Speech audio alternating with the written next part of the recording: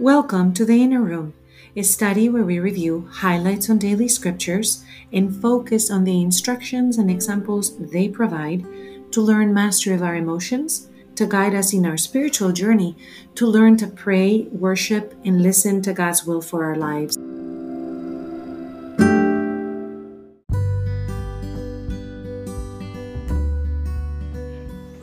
Hello, this is Sofia Fonseca de Niño, and I welcome you to this Inner Room. You can find us on Facebook, Twitter, and Instagram under the Inner Room Emotions in the Bible, and we would love to hear your questions, your ideas, or your comments. Thank you for joining us today. Let's think today about our readiness to receive and our readiness to bear fruit. God is constantly giving things to us spiritually. He's constantly in conversation with us through creation, through His Word, through the sacraments, through the people that are in our community that we tend to us. And in that giving that God is constantly offering, there is also an awaiting of our response. Let's think about that today in relationship with the readings we've got from the prophet Jeremiah 3, where God is again asking Israel to return to Him and allow Him to be the master. And He says He will appoint shepherds that will act wisely. And that is what the psalm today, which comes from Jeremiah 31, says that the Lord will guard as His shepherd. And God reveals Himself in that reading of the psalm as our shepherd, somebody that will guard us and gather us. So we want to ponder who in our life is doing that for us in our environment. And hopefully it's happening in our churches, even as they are closed for the lockdown. Jesus in Matthew 13 gives us again the words of the sower, the parable of the sower. And we can find in it an understanding about this readiness to receive. What kind of soil are we? How ready are we to receive the gifts that God has to give, the seeds that He wants to plant in our lives and in the world? Because whatever God wants to give the world through us, first He has to give to us. But if we're not ready to receive and bear fruit, then these seeds that the great sower is throwing out into the fields will be wasted. So let's think today then about receiving, giving, and bearing fruit as a response to the divine invitation.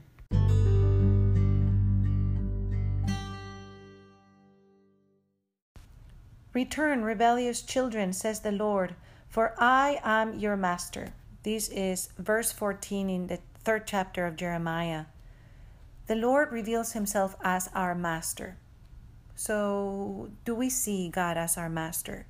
Master means that they have the direction for our life, that they have directives and ideas that are set as principles for action that guide the behavior. Whoever is the master of a house sets the schedule, sets the food, sets how things are organized, sets provisions, how things come into the house and leave the house. So if God is the master of our heart, then He is also at the door of our mind and our heart to provide, as the master of a house will do, and to allow things that come in and out. But for that, we have to give the master permission to be the one that is helping us direct what comes in and out of our minds and our hearts. And many times we make other things masters of our time, masters of our thoughts. It can be as simple as during this time of COVID-19, where how many times have we binged on something on Netflix? And maybe there's a time or two when doing something like that is actually a necessity, because you have a moment where you need to disconnect from something. I know that in this time of grief in my family, where we have had days that were difficult figuring out the logistics for funerals or other things like that having something that is mindless, like music, or just staring at the garden. I've done that sometimes for hours. But for others, it might be looking at something like Netflix. If that becomes our master, if we then know that we make a habit of that and we do that a lot, then the master of our time, which is one of the important things in setting schedules and rituals and when things happen, if our time is mastered by something like that, where we don't know how to put a stop or a boundary to it, then we cannot call God our master. So this is a time to think about that relationship as we ponder what Jeremiah says, because the people had made other things around them their master, and God is calling them back. He says, I will appoint over you shepherds after my own heart, who will shepherd you wisely and prudently. All of us need to have that in our life. Do you have a spiritual director, for example, somebody that is going to help you set the time, set the priorities, help you, encourage you, help to see you for who you truly are? And I feel very blessed that in our church we have 3 amazing shepherds, 3 amazing pastors, and they are godly, they're knowledgeable about scripture, they guide us and inspire us, they set the tempo of our life through the liturgical year in a way that is very beautiful. And we come to the church as a way of drinking from all that it has to offer as a living water well. Now that with COVID we are not able to drink from it in the normal ways because we are not attending all the things that we used to have. We just had a cancellation, for example, for our bazaar, which is a way to bring community together, and a lot of the activities have been curtailed. When that happens, then we totally miss what they've created in our life as a way of gathering us as the people of God that are trying to create kingdom lives. A lot of the social programs have been closed or diminished, and even though a lot of the poor are still fed and a lot of the activities to deliver things to those that are most in need are still happening, many of the things that were happening in the actual church are closed. The questions then from Jeremiah to today continue to be the same issues, because in human nature we are going to deal with the same things hundreds of years ago and today. This reading for today ends in God saying, there will be a time when all nations will be gathered together to honor the name of the Lord, and they will walk no longer in their hard-hearted wickedness. This idea that God wants to gather us as his people continues on in the psalm for today.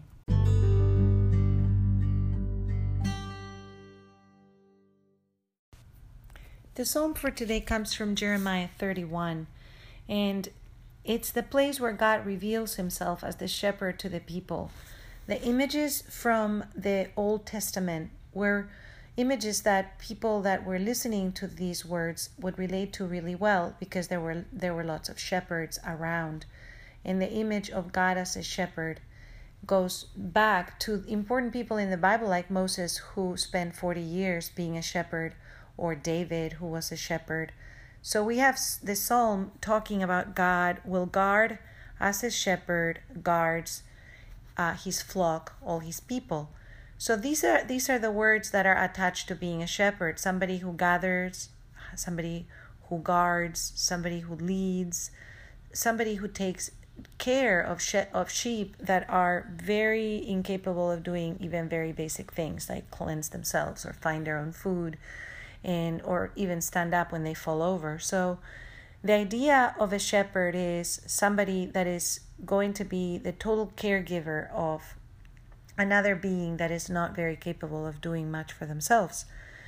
When God says that he's gathering us and he's bringing us to himself, that is an image that, for the time that this was written for Jeremiah, would have very direct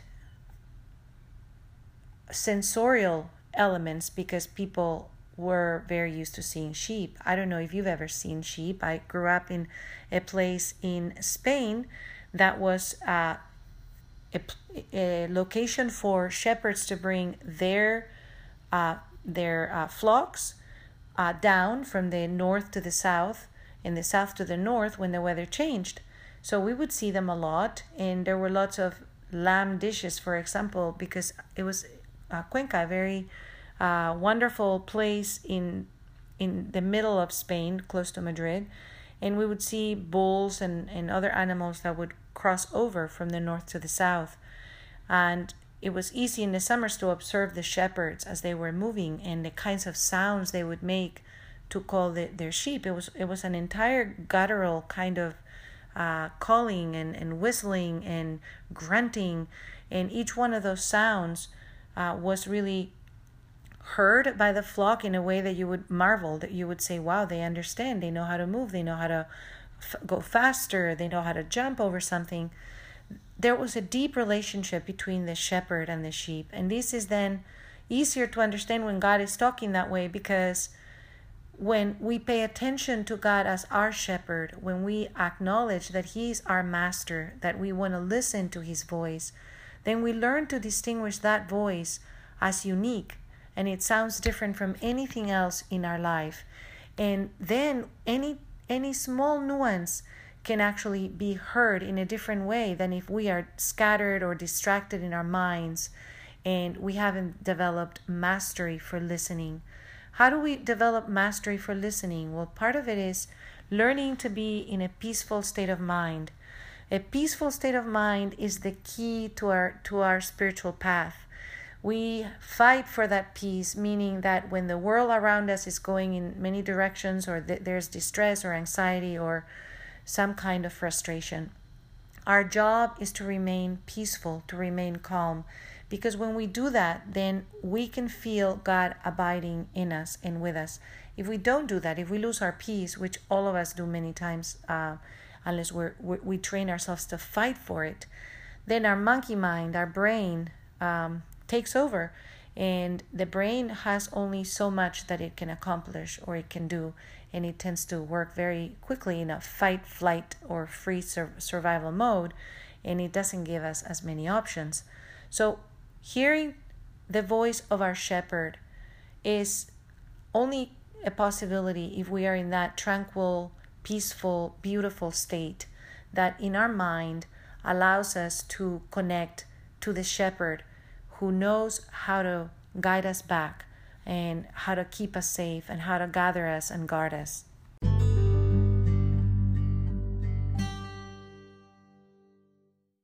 One of the most beautiful verses in the psalm for today from Jeremiah 31 is something that you could repeat today. For example, I come streaming to the Lord's blessing.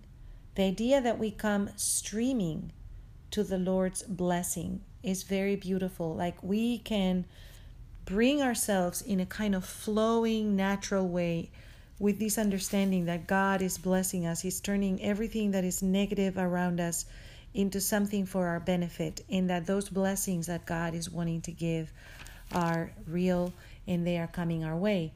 In the parable for today from Matthew 13, Jesus is saying, I am giving all of these seeds to the world. And who is ready to receive them? All these blessings that are streaming, who is ready to receive them? We know that some of the seed falls in places that do not have any understanding. And with that seed is stolen away. The evil one steals it away. So if we do not allow that seed to reach understanding, then there's no chance that root will ever come out and the stem will sprout out of it. So the first step is to dedicate a little bit of time every day to feed our mind and our soul. And listening to this podcast is one of the hopes that we can together listen to this word and reach some understanding. And the second kind of seed that Jesus says God is giving to us is the one that is going to fall on rocky ground, and there will be no roots, and it doesn't last very long, and it produces momentary joy, but it falls away pretty quickly. So it doesn't have lasting effect. That is the kind of happiness that we can see when we have this desire for instant gratification. And this is one of the things we have to watch with our children, because this is directly related to the psychology of our brain. Serotonin is something that is created in our brain every time that we have a reward. And social media or video games produce this sort of constant serotonin cycle in our brain. They have done studies, for example, that in places like Japan or Korea, where they had studies of lots of children that were not interested at all, for example, in dating. Because when we're dating, we receive serotonin by having somebody reciprocate, by having somebody pay attention, by having someone wanting to be with us face to face. They have seen that the levels of serotonin produced by a regular person-to-person relationship are so much lower than the ones produced by video games or social media streaking. When your kids say, I'm on a streak with this person that we have Snapchatted every day for like 56 days or something like that. There is so much more pleasure derived from that there is really much less in a one-to-one relationship. So these are things to watch for. And in the parable of today of the sower, we have to see that if God is trying to plant something in us, but we are so full of this self-gratification, momentary pleasure of serotonin building, it's very hard to go into a root. First, we need the understanding, but then we need enough depth. That means time and attention are needed in order for that understanding to take root. And then Jesus says that there are other seeds that God is wanting to give the world that are going to fall in thorny areas, and that means anxiety. So this has to do with our feelings, and the lures of riches. That means the coveting. So if on the first one, the first kind of seed, we're trying to get understanding, and that means kind of our mind. On the second one, we have the gift of time.